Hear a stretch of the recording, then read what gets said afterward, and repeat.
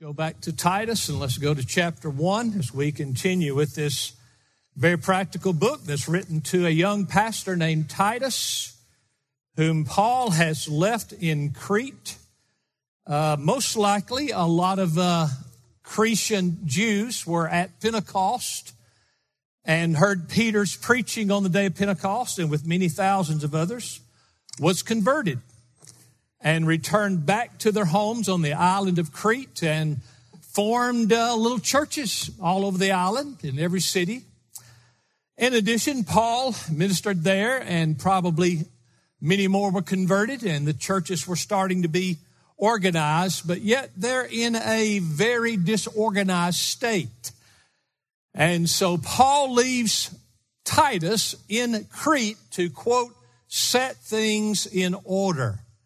God is a God of structure, and God is a God of order, and he wants his church, as he exhorted the Corinthian believers, that everything is to be done decently and in order. In other words, get your act together.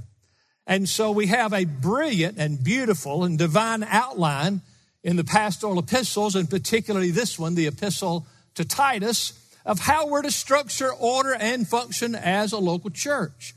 And these are God's absolutes for every church of every age. Now, thankfully, all of us do not have the challenge that Titus had. These are particularly crusty people. He's coming up against a lot of harsh Jewish legalism and Jewish superstitions. You know, observe this day, observe that day. You've got these rights and these wrongs, and boy, if you miss one of them, gotcha, you're out, you know.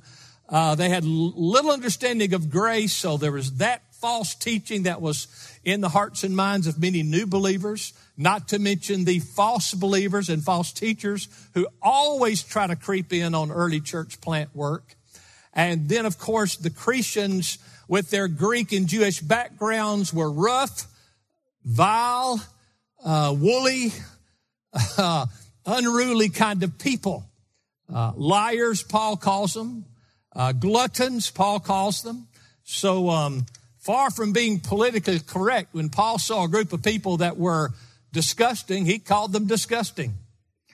That's the kind of people, though, that Titus is working with.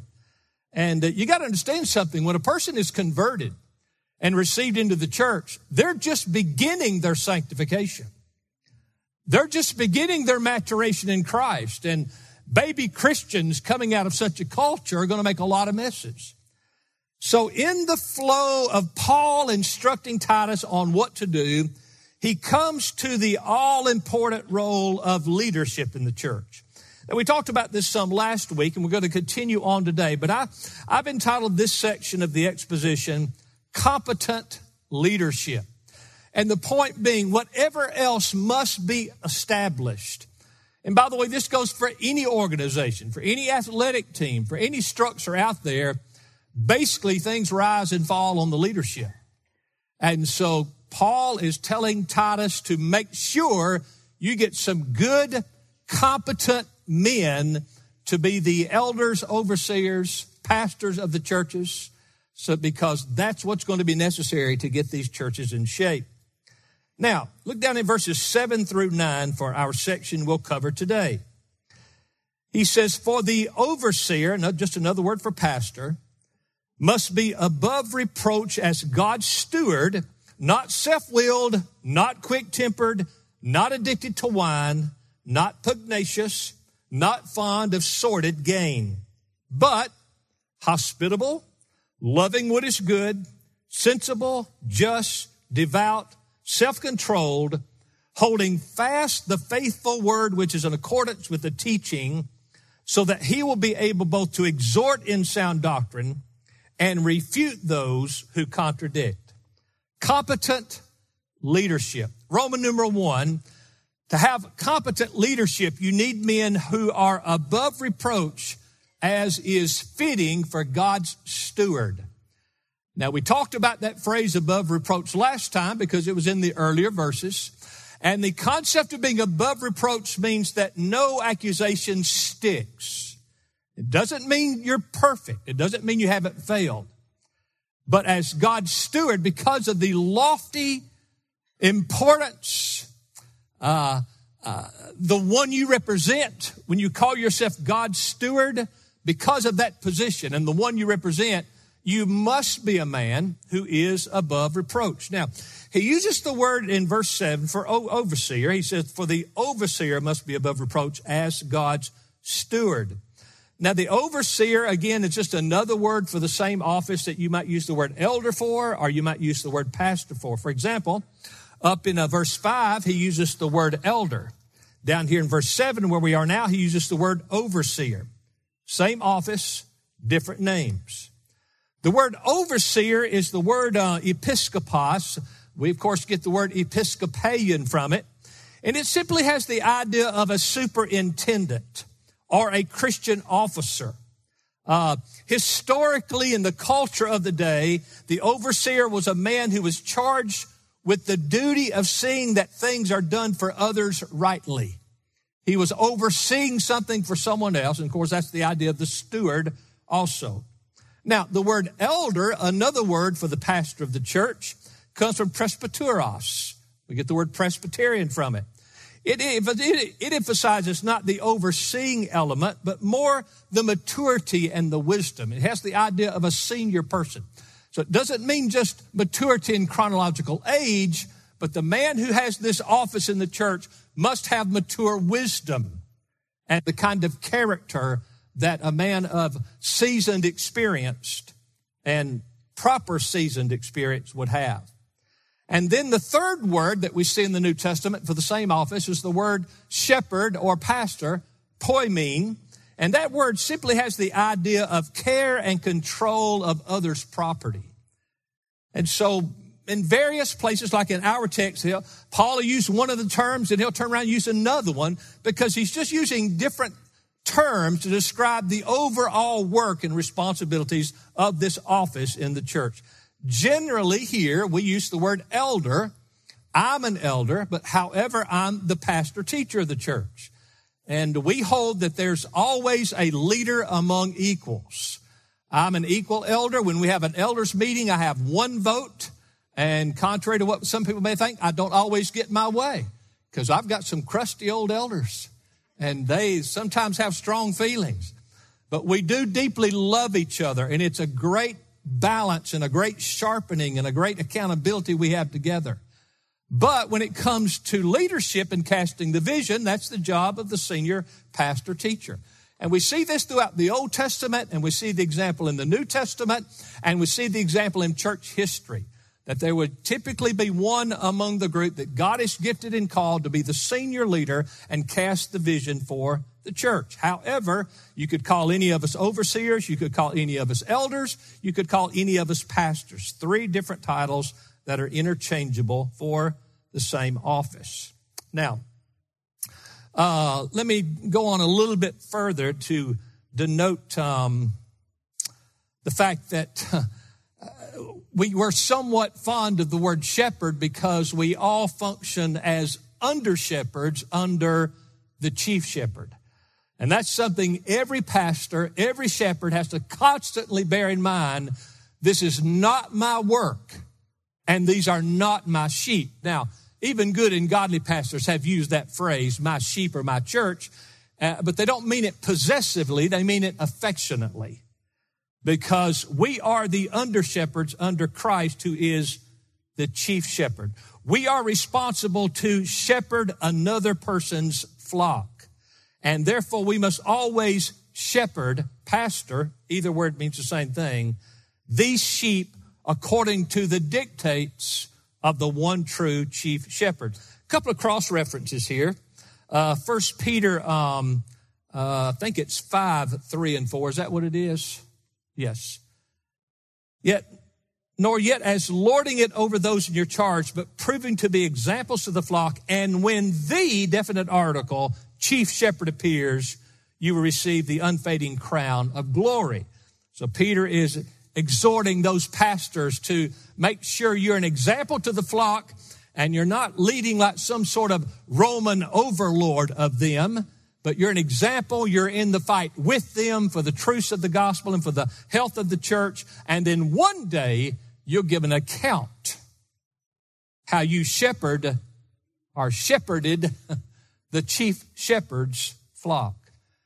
That's the one thing that church members need to remember, and I think you have a good concept of that. And that is one reason why the Bible tells you to honor your pastors, to submit to your pastors, to love your pastors, and to obey your pastors, because they have an accountability to the chief shepherd you do not have. You will give an accountability. Did you follow and honor your under shepherd?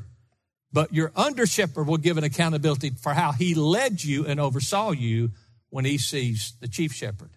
And I want to tell you, I take that very seriously. Very seriously. It's amusing. No, it's not amusing. It's tragic to me how many men claim to be pastors and they play loose and fast with the things of God. Acts 20, verses 28, or verse 28.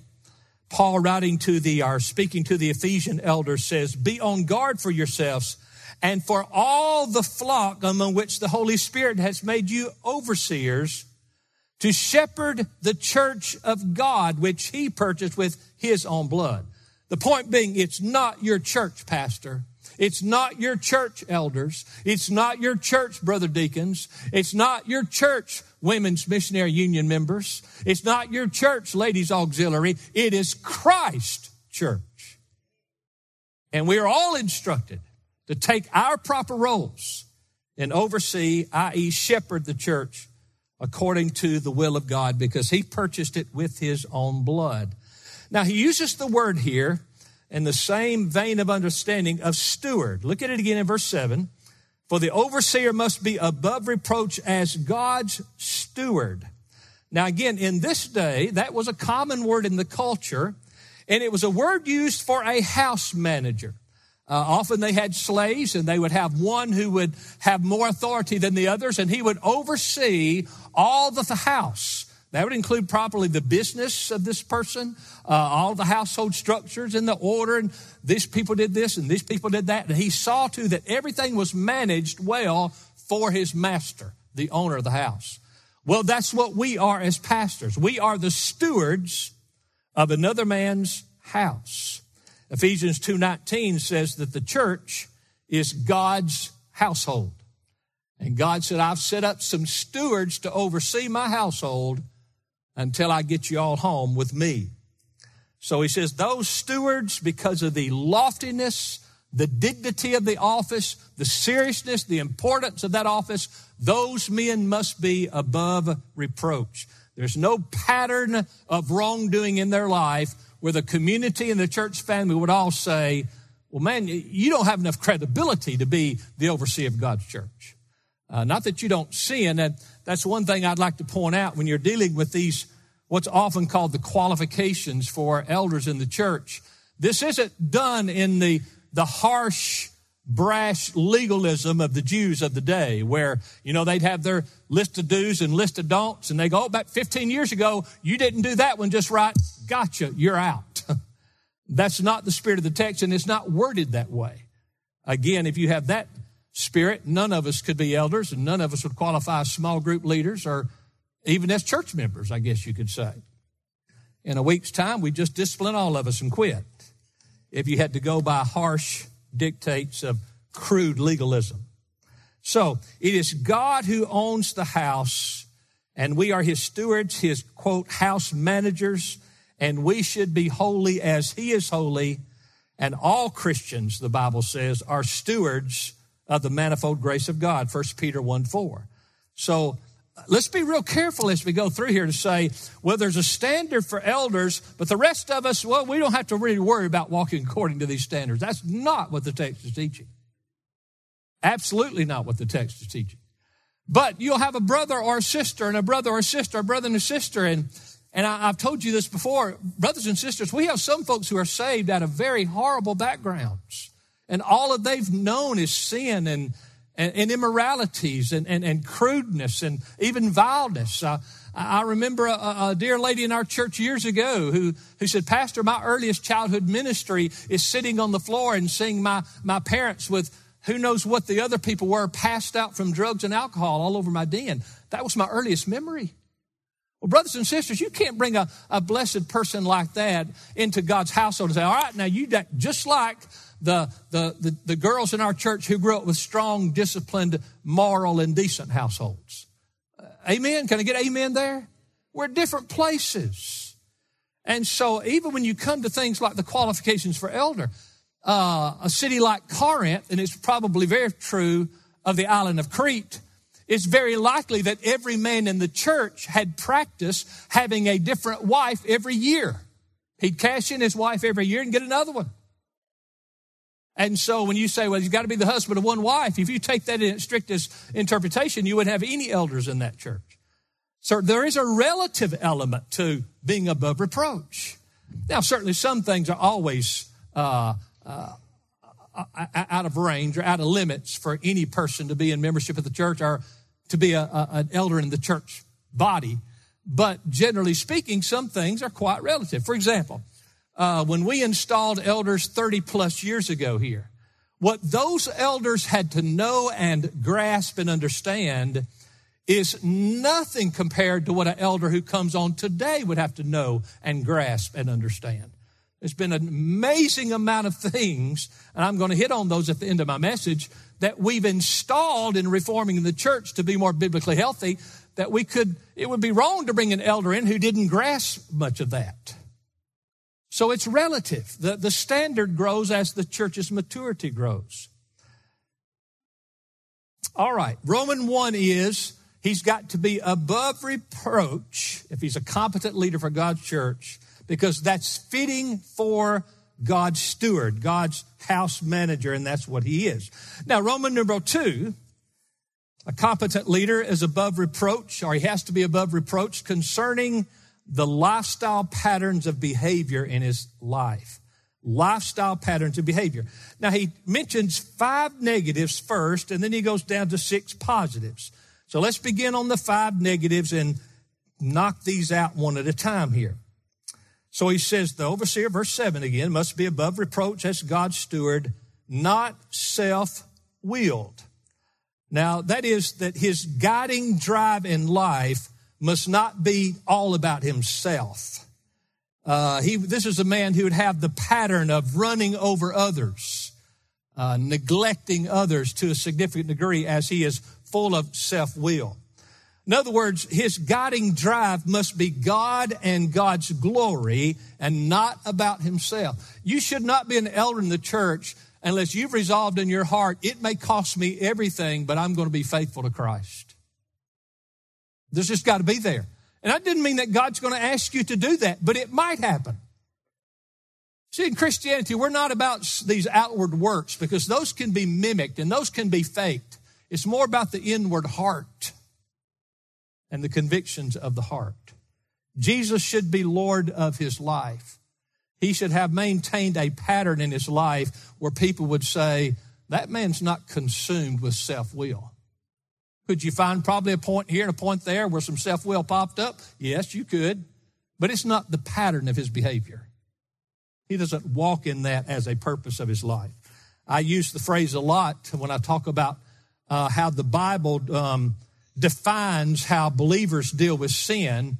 And based on the balance of New Testament teaching, and certainly the verb tenses involved, what I like to say is when you're a Christian, you don't quit sinning completely. You do quit some sinning, and certainly the amount of sinning, but you're not squeaky clean now until you get to heaven, unless you believe in John Wesley's second blessing where, boom, something happens and zap, you quit sinning. But you are going along this way as the purpose and pattern of your life, like our text, self-willed. Conversion happens and you turn, and now there's a new purpose and pattern of your life to please Christ and honor his truth, though there is some stumbling along the path. But you don't like it when you stumble, and you don't want to be around people that help you stumble. You want to be around people that help pick you back up and get you back on the path, the new purpose and pattern path of serving Jesus. All right, let's hurry on. Not self-willed. The next negative that must not be a marked pattern in this man's life is not quick-tempered. Not quick-tempered. You know what that means? Quick to anger. Are people on the edge around this man basically all the time because they fear he might snap and chop their heads off? To show you how God is gracious and allows us time to maybe get to where he could use us, was it none other than the Apostle Peter, who pulled out a sword and said, tell you what I'll do, I'll just cut your head off. And he missed and cut the guy's ear off. Well, I would say that's kind of quick-tempered. But Peter was growing, and he was greatly humbled through that event. And God, the Lord Jesus, after his resurrection, called him back on the team. So could have been at that time, Peter didn't qualify as an elder. People could say, now, wait a minute, we've watched him, and, boy, he can snap off, want to cut somebody's head off. Well, it doesn't mean he's a bad guy. He just needs to keep growing in Christ. Give him another week with Jesus, and he all of a sudden qualifies as a church elder. Now, when we say not quick-tempered, I always want to say this because this is not talking about righteous indignation. Brothers and sisters, there is a time, and we are living in a time when there needs to be firm, bold men who have righteous indignation about the wickedness and the ungodliness that is all around us. So we're not talking about effeminate, weak men. We need strong men, but men who are meek in that they know how to discipline that strength and only use it when it's a proper and righteous way to use it. Well, the third negative, he says, that must not be a marked pattern in a man who's going to be an elder is not addicted to wine. Literally, the Greek means not staying near wine. Now, wine was drunk in the New Testament era primarily because water was so often hard to get, at least water that was pure and clean and would not make you sick. And the fermentation processes in wine would kill the bacteria, and so it was a safer drink. But there should have been disciplines in their lives so that they are not using the wine as an intoxicant. They're not using the wine or the alcoholic beverage as a social thing. It's not something they are seeking after. They are not known to be at cocktail hour. They are not known as social drinkers. They are not known to give the impression that they are under the influence of the intoxicant. That's not something you see in their lives. And surely in today's world, we ought to conclude that it's just not wise as Christians to use alcoholic beverages in a social way. I know there's some medicinal elements and those kind of things that people keep private. I'm not running an FBI agency to look in your cabinet at home or what your special homebrew cough medicine is. But you're not to be long over wine. You're not to be a seeker of alcohol. If a man is marked by that, he's not qualified for the office. Now, we come to the next one, the next negative that must not be marked, our man's life must not be marked by, and that's not pugnacious. That's real close to not being quick-tempered. Actually, scholars could use that word in either place. But I think this is a little more the idea of just quarrelsome, contentious. Maybe it's the next logical step after being quick-tempered. But nevertheless, I think you get the idea. If a man's marked by, boy, he's always bringing up some antagonistic thing. He's always playing the devil's advocate, always kind of stirring things up. Now, look, some guys just have fun. But, I mean, if guys do that and they're serious and that's a pattern, these things not ready to be a church elder. Well, the last negative that must not be common or marked as a pattern in a man's life, if he's elder material, he must not be fond of sordid gain, the text says. You could say shameful gain. It's greediness that bends the corners on morals and ethics and propriety just to gain more money. If a person has a pattern of that and they're known in the community for that, they should not be considered as a church elder. Now we move to B, the positives. He gives 6 positives that must be in a person's life. First of all, he says, verse 8, hospitable, but he must be hospitable. Literally, the word there means a lover of strangers, a lover of strangers. He's fond of guests. Now, this does not mean an elder has to be known as one in the church who gives great house parties. That's not what it's saying. The context is that Christians in this day sometimes, if not often, found themselves homeless and wandering because of persecution. And when one of those wandered into your city and they claimed Christ and they needed lodging, the point is take care of them. Now, in today's world, we'd give them a hotel room or even rent them a house and whatever. Our finances are better. Well, in this day, the hotels were not safe and not decent places. And so it was necessary because of the persecution that there be a hospitable spirit, a lover of those who know Christ, even though they're strangers to us and not a member of our church. I think there's a great parallel here. I think this idea includes how they took care of traveling missionary church planters. It was God's will that as these preachers of the gospel, these traveling missionary church planters would come through, that the church should take them in and house them and love them and encourage them, give them some money and send them out on their way. For example, Philemon 1:22. Paul writes to Philemon, who had a church in his house, and says, at the same time, also prepare me a lodging, for I hope that through your prayers I will be given to you. So Paul literally, after he got so many churches established, would hobnob around the country and stay with those established churches, and they would house him, show hospitality, and then also help him to go on his way and minister in other places. Another example, Romans 15:24. Whenever I go to Spain, for I hope to see you in passing, notice what he says, and to be helped on my way there by you. In other words, I'll stay there and you'll help me financially to keep me going on in my church planting work. And when I've enjoyed your company for a while, saints for the work of service to the building up of the body of Christ. I'm sorry, that's the wrong phrase. That doesn't go with Romans 15:24. Nevertheless, Paul is saying, as I come through, show me hospitality. So I think there's a strong emphasis here that this hospitality is centered on, or at least includes, the traveling missionary church planters and how every local church should get in on helping these guys as they come through. Then he gives the next positive here that must mark a man's life if he is elder material, loving what is good, verse 8. Loving what is good. Let's see.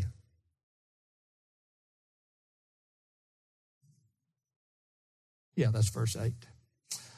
The idea here is to be a promoter of virtue, loving that which is good in God's eyes. He's a man who is wise in this way. He loves what is wholesome and upright. You do not see him as a pattern taking part in things that are contrary to Christian values, Christian virtue, and Christian goodness. And then we have the word sensible, another positive that must mark his life.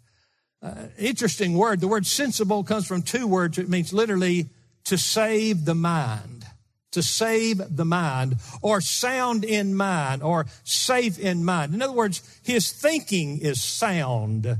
His thinking is sober. His thinking is balanced. He does not fall into these ever contradictory positions because he follows his emotions.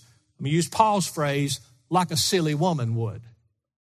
Remember, there's a difference between silly women and principled women.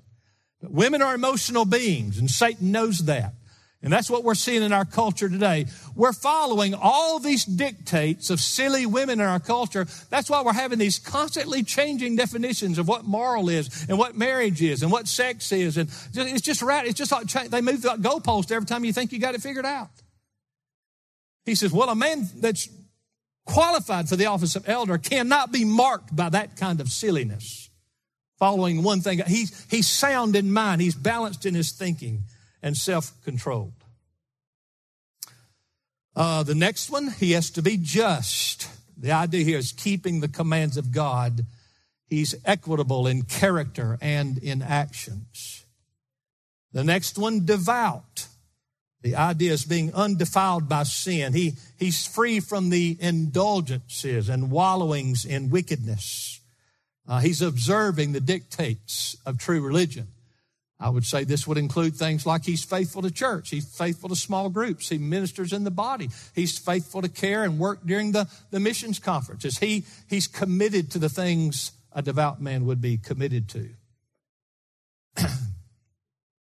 And then you come down to the last part there, self-control, last part of verse 8. The idea is he has power over himself. He understands that there can be too much of a good thing. If Satan can't get you doing bad things, he'll get you doing too much of good things, which becomes a bad thing. So prone to impulsiveness and being unbalanced in his life. Now, if you review the last two ones, devout and then self-controlled, you have the idea that devout means he avoids that which is evil. Self-controlled means he's moderate even in the things that are good. What is the proverb that says about honey? If you find honey, eat it, but don't eat too much. Be balanced in that. Have some self-control. Well, again, I would guess every elder in this church needs to resign if you're going to come at this with a harsh legalistic interpretation. Because somebody can point to something a month ago, 6 months ago, 6 years ago, 15 years ago, and say, aha, you lost your temper that day, or whatever it was. But that's not the spirit of the text. The spirit of the text is, do these things mark a person? Are these the patterns of their behavior? All right, Roman numeral 3. And we're getting now to why these character qualifications are so important. Roman number 3, a proven conviction concerning biblical authority. A proven conviction concerning biblical authority. Look at it there in verse 9. Holding fast the faithful word which is in accordance with the teaching. Holding fast. Now, I agree with the scholars who say this verse really links up to verse 7 when he says he must be above reproach as God's steward. Then there's a parenthesis of these character qualities, which are important, by the way, but they're important to the end that he's the one, verse 9, who's holding fast the faithful word in accordance with the teaching. He's God's steward, got to have all these character traits, who's holding fast to the faithful word, which is in accordance with the teaching. So those list of character traits in between the phrase God's steward in verse 7 and holding fast the faithful word, which is in accordance with the teaching, verse 9, those character traits can be viewed as a parenthesis. I'm not saying they're unimportant. I'm saying they serve another end than just being important in themselves. The point is, if he's the man who handles the word, there must not be the distractions of unchristian character that mark his life. Are you with me? That's the point I think Paul's making in this text. So the character traits are of vital importance to the end that the elder's supreme task is preaching the word, and there does not need to be the distractions of unseemly character and behavior in his life. The phrase there in verse 9, holding fast the faithful word, holding fast is the middle voice. It means he's a man who holds himself to it. He lashes himself to this task. He lashes himself to the conviction of biblical authority. He does not let himself be moved from thus saith the Scriptures. Every argument, every debate, every issue is, what does the Scripture teach? He lashes himself to that. He didn't kind of float off here a little bit and float off there a little bit. My goodness, what would our country be today if every man in the pulpit this Sunday was lashing himself with a conviction concerning the authority of the Scriptures? My, how much better off we'd be as a people. His preaching ministry is marked by resoluteness, seriousness, conviction, resolve. He holds that the Holy Word is the final authority for all doctrine and practice, and it is the final authority in every dispute. Now, he continues with that phrase, and so we're going to do something I did last time, and not as long as I did last time, but he continues and he says, not just holding fast the faithful word, he continues, which is in accordance with, definite article, the teaching. In other words, Paul's saying, we know there's been the doctrines of Christianity that have been handed down to us, the teaching. Teaching and doctrine, same word. So there's been the doctrines of the faith that have been given to us And the man who fulfills the office of overseer, elder, pastor, use the title you want, must be a man who goes back to the original dictates of what is the Christian faith. By the way, the Christian faith is not and has not been evolving. The Christian faith does not have to catch up with the times. It was once for all delivered to the saints. And by the way, it's not, well, it's going to take some courage. We'll get to that in just a moment, though. In accordance with the teaching, again, goes back to the apostles' doctrine. God revealed these things to the apostles. They primarily were the agents that he used to pen the New Testament, and thus we have the finished Word of God on what is Christianity. And he's got to be a man who holds to that fast. Jude 1:3 again. I love this verse because it just lays it down so concisely. Beloved, while I was making every effort to write to you about our common salvation, we're all saved the exact same way, not 2, 3, 4, 5 different ways of salvation. I felt the necessity to write to you appealing that you contend earnestly, same idea as holding fast here, contend earnestly for, definite article, the faith. That's not your saving faith. That's not an individual personal saving faith. That means the body of teaching, which is Christianity. Hold to it. Do not veer off from it. It was once for all handed down to the saints. Ephesians 4:11 and 12. So once it was handed down to the saints through the apostles, penned to sacred scripture, now what do we do? Ephesians 4:11 and 12. He gave some as apostles, that's passed away. Some as prophets, that's passed away. Some as evangelists, I believe that's primarily church planners, and then pastor teachers. Pastor teachers now are responsible to strongly hold to the authority of that body of teaching that was once for all handed down to the church. All right, so we come to Roman numeral 4.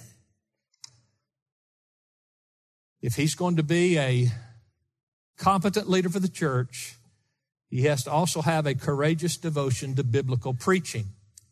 So he's got to have a bold conviction about the faith once for all handed down to the saints.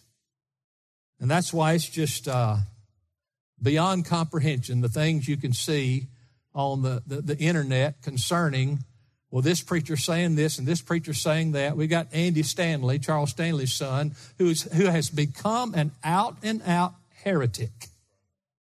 Absolutely. And while Andy's expressing his new view, I'm like, Christianity's been around 2,000 years, and we had to wait for Andy Stanley to tell us the old faith is not what we need to follow anymore. He's got some new twist, some new insight. And on and on and on we could go with guys. One day I'm going to make a list of the people you don't need to listen to. It's just astonishing. It's not hard. My grandchildren could listen to them and say, that's not the doctrine once for all given to the saints. They're floating off in all kinds. Here's what I'm going to say. What are they going to do when they're old? Right now, they all dress like they're going to a chicken fight. And they get in the pulpit and they try to act cool and clever and trendy and up to date. What are you going to do when you're 70? It don't look good to have cut off shorts and flip-flops when you're 70. It just don't look good. You look like an idiot. That ought to look like a man of God. Because if you give people the faith once for all delivered to the saints, that's good yesterday, that's good today, that's good tomorrow, that's good next year. And if somebody stumbles upon your sermon 100 years from now, it's still good then too. It's not trendy. It doesn't fade away. Am I making myself clear? He's going to have to be, Roman 4, courageous in his devotion to biblical preaching. That is, context, he's holding faith to that faithful word which was given, handed over to the saints, not coming up with new stuff. If it's new, it ain't true. Well, two parts to this he gives us in verse 9. We're about done. 2 parts. A, building up the sheep. He says, first of all, so that he will be able both to exhort in sound doctrine. First, he's got to exhort the sheep in sound doctrine. Now, again, that's why the character qualities are so important, because the sheep are probably not going to want to listen to a guy whose lifestyle clearly didn't look like a Christian. All right? Building up the sheep. His words, exhorting in sound doctrine. You can't build up the sheep if you're sentimental and following your emotional whims about what truth is or is not. Because then if you teach from sentimentalities and man's feelings, you just become a person teaching man-centered, sentimental mush. There must be a doctrinal integrity and the courage of conviction to be able to exhort in sound doctrine. Now, the word exhort, parakleto, is the same word used of the Holy Spirit, parakletos. He's one who comes alongside. It's the idea of the pastor preaching the word so that he's taking the sheep and saying, brothers and sisters, we're all in this together, and he exhorts and he guides them from the word of God because they want to hear it. They want to understand it. They want to grasp it. They want to march in lockstep with their pastor as we go forward for the glory of God. And you have done that so very, very well here, as I was the human instrument God used to change a lot of things in this church. And it was not an easy journey. But so many of you were so willing to say, Pastor, we don't understand it all. This is pretty new to us too. But we see it in the Word of God, and we're going to come alongside you. And that's the picture of exhortation, coming alongside, exhorting and guiding and marching on together. He uses the word sound here. Holding fast the faithful word. I'm sorry, I've got to go to a different text here. 1 Timothy 3:2.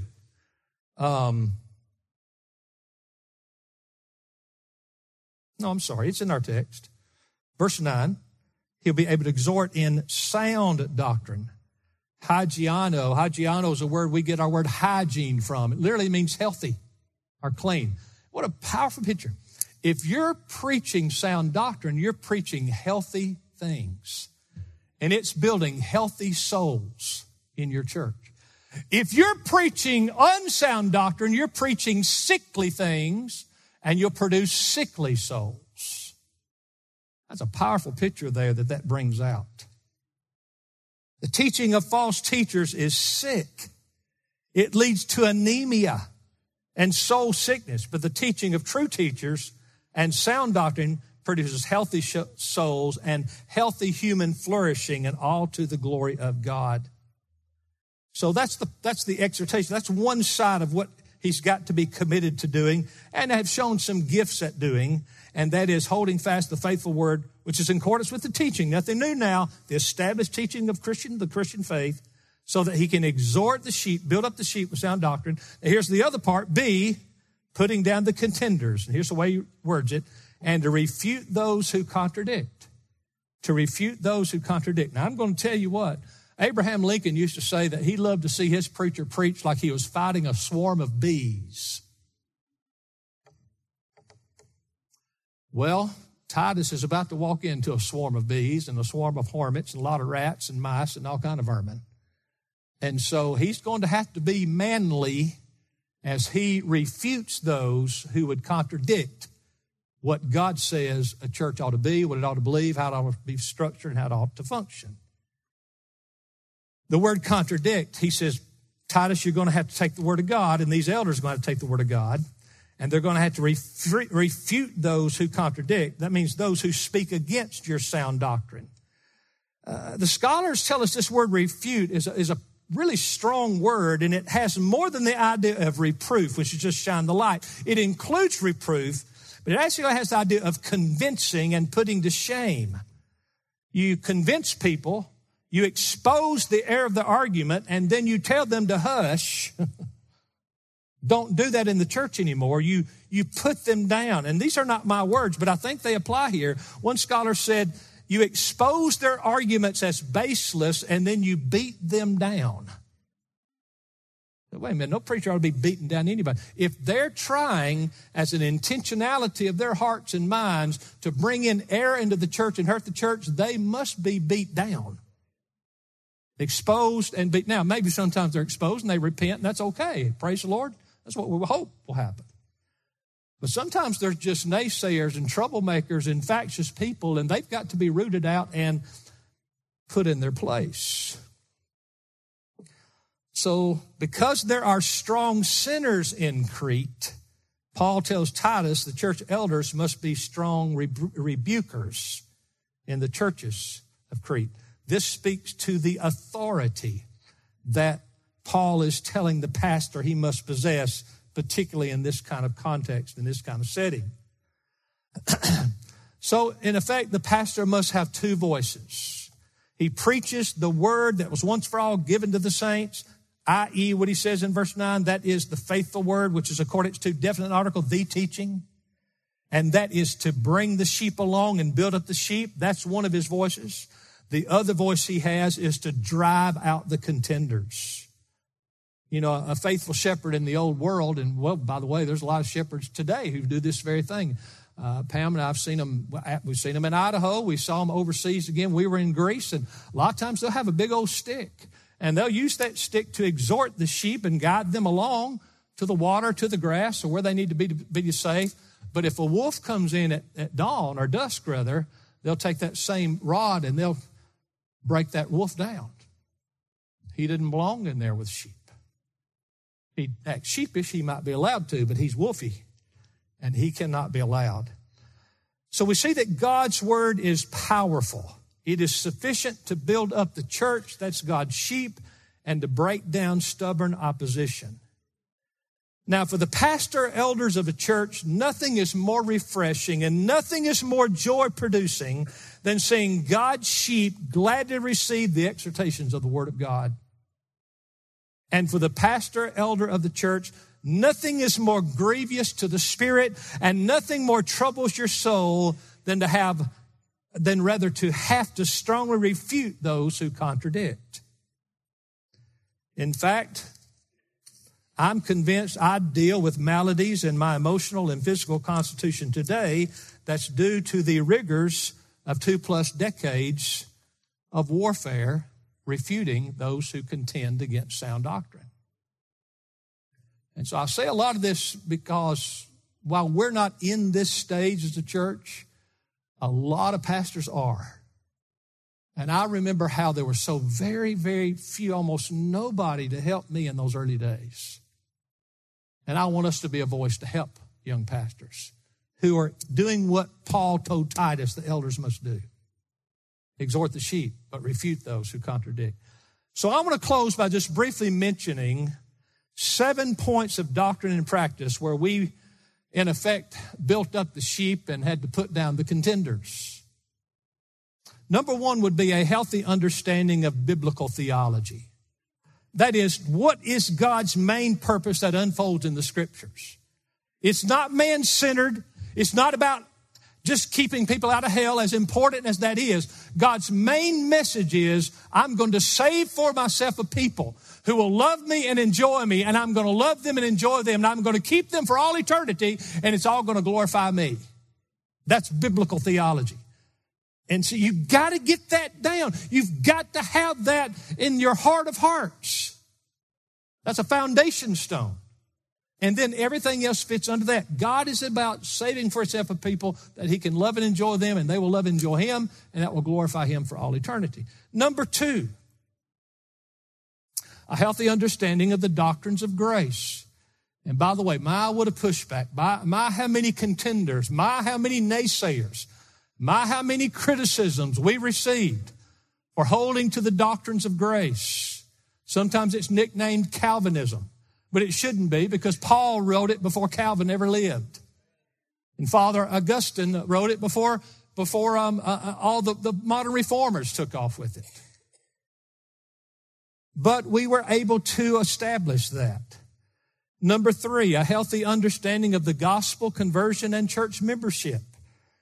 How much contention, how much naysaying, how much pushback, how much accusation we had to walk through. And for more than a few months, many years, when we begin to tell people that just repeating a prayer is not enough assurance to get you into heaven. Our children are too important to ask them to repeat a prayer when they're 5 or 6 and then say, you're done.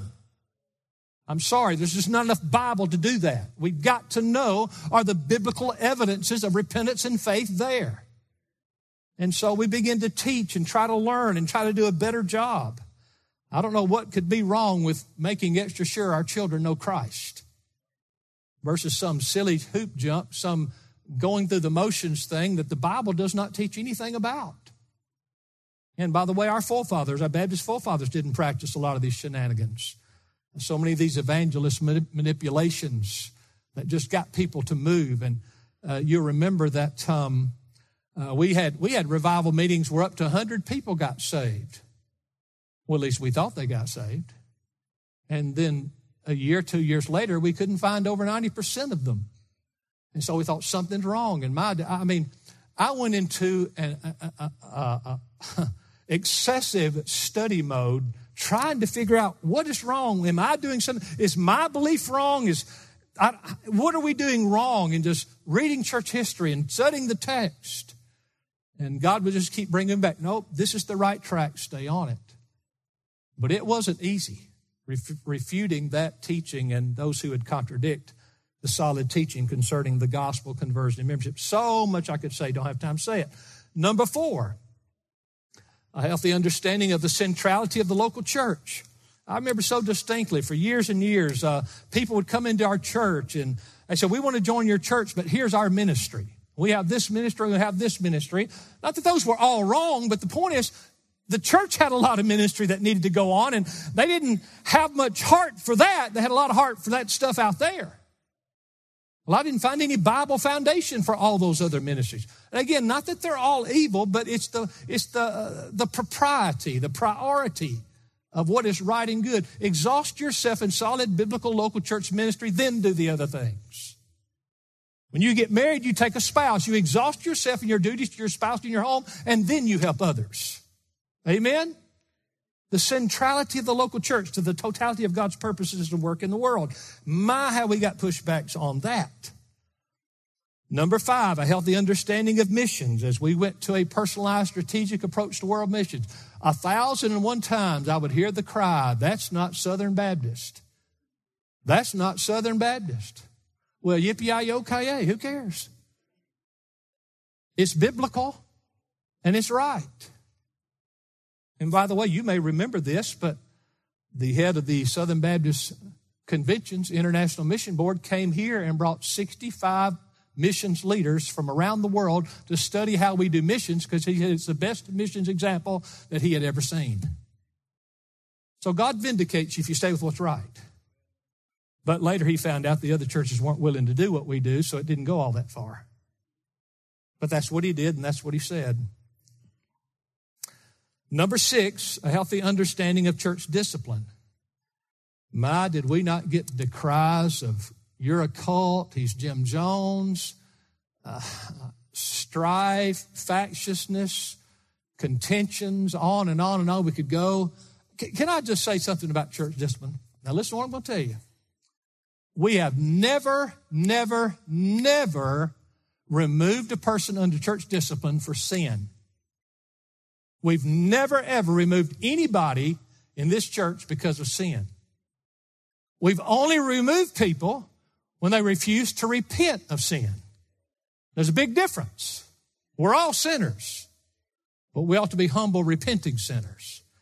And anywhere at any time, brother or sister is in a quagmire of sin, we go with a loving compassion, considering ourselves, amen, and say, brother, if you're willing to try, we're for you. Okay?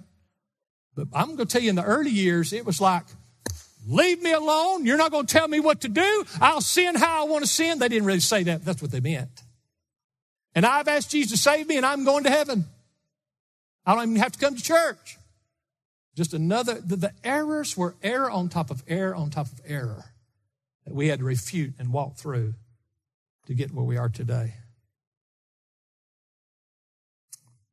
Got one more. Healthy, competent leadership. We realized when we first started together years ago that pretty much the deacons were the only leadership structure we had in the church, and you just kind of we put list of names out there, and whatever men got the most check marks, he became a deacon. Well, that's not necessarily totally wrong, but we found out there were a lot of deacons. There were some wonderful and godly deacons, by the way, but there were a lot of people on the deacon body that had no biblical qualifications to be on the deacon body, much less elders. And it took 8 years to install elders, and what a journey that was. I've had people get red in the face and scream in my face about, you're going to ruin this church, and da-da-da. Here's what I'm saying. If you're going to be elder material, you have to be a man who holds fast to the teaching that's established once for all given to the saints and be able to refute those who contradict. And God will bless, and God will glorify his own name. Competent leadership in the church. Pray for us who are in leadership. I've never felt more that we are what we are by the grace of God.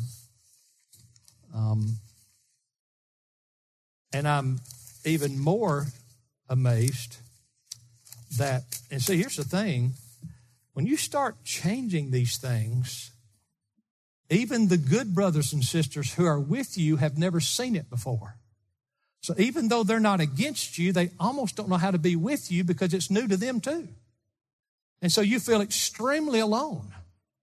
So when you're on the island of Crete, and there's every abomination in the world getting into the church, and you take the old book and you begin to refute the stuff that's coming in the church that's not of God, it's going to be hard. Because even those who might be with you have never seen it, and they're hesitant themselves. And that's kind of changed today. If I were to reverse course on any of these things, y'all would be calling me in a week and saying, what are you doing? And so you've become fanatics. You've become radical. You've become a cult. One of our elders, he texted me, I guess it was yesterday, and he talked about the grace of God in his life, in his family's life, through Grace Life Church of the Shoals. And I said, well, hopefully we're just normal. We're not, this is not exceptional. This is normal Christianity. And if you'll read church history, you'll find out what we're doing today used to be common among Baptists. We've just drifted away from it. Well, anyway, if you're on the island of Crete, or if you're in Muscle Shoals, Alabama, you're going to have some resolve when it comes time to take the settled truth of God's word and refute those who contradict.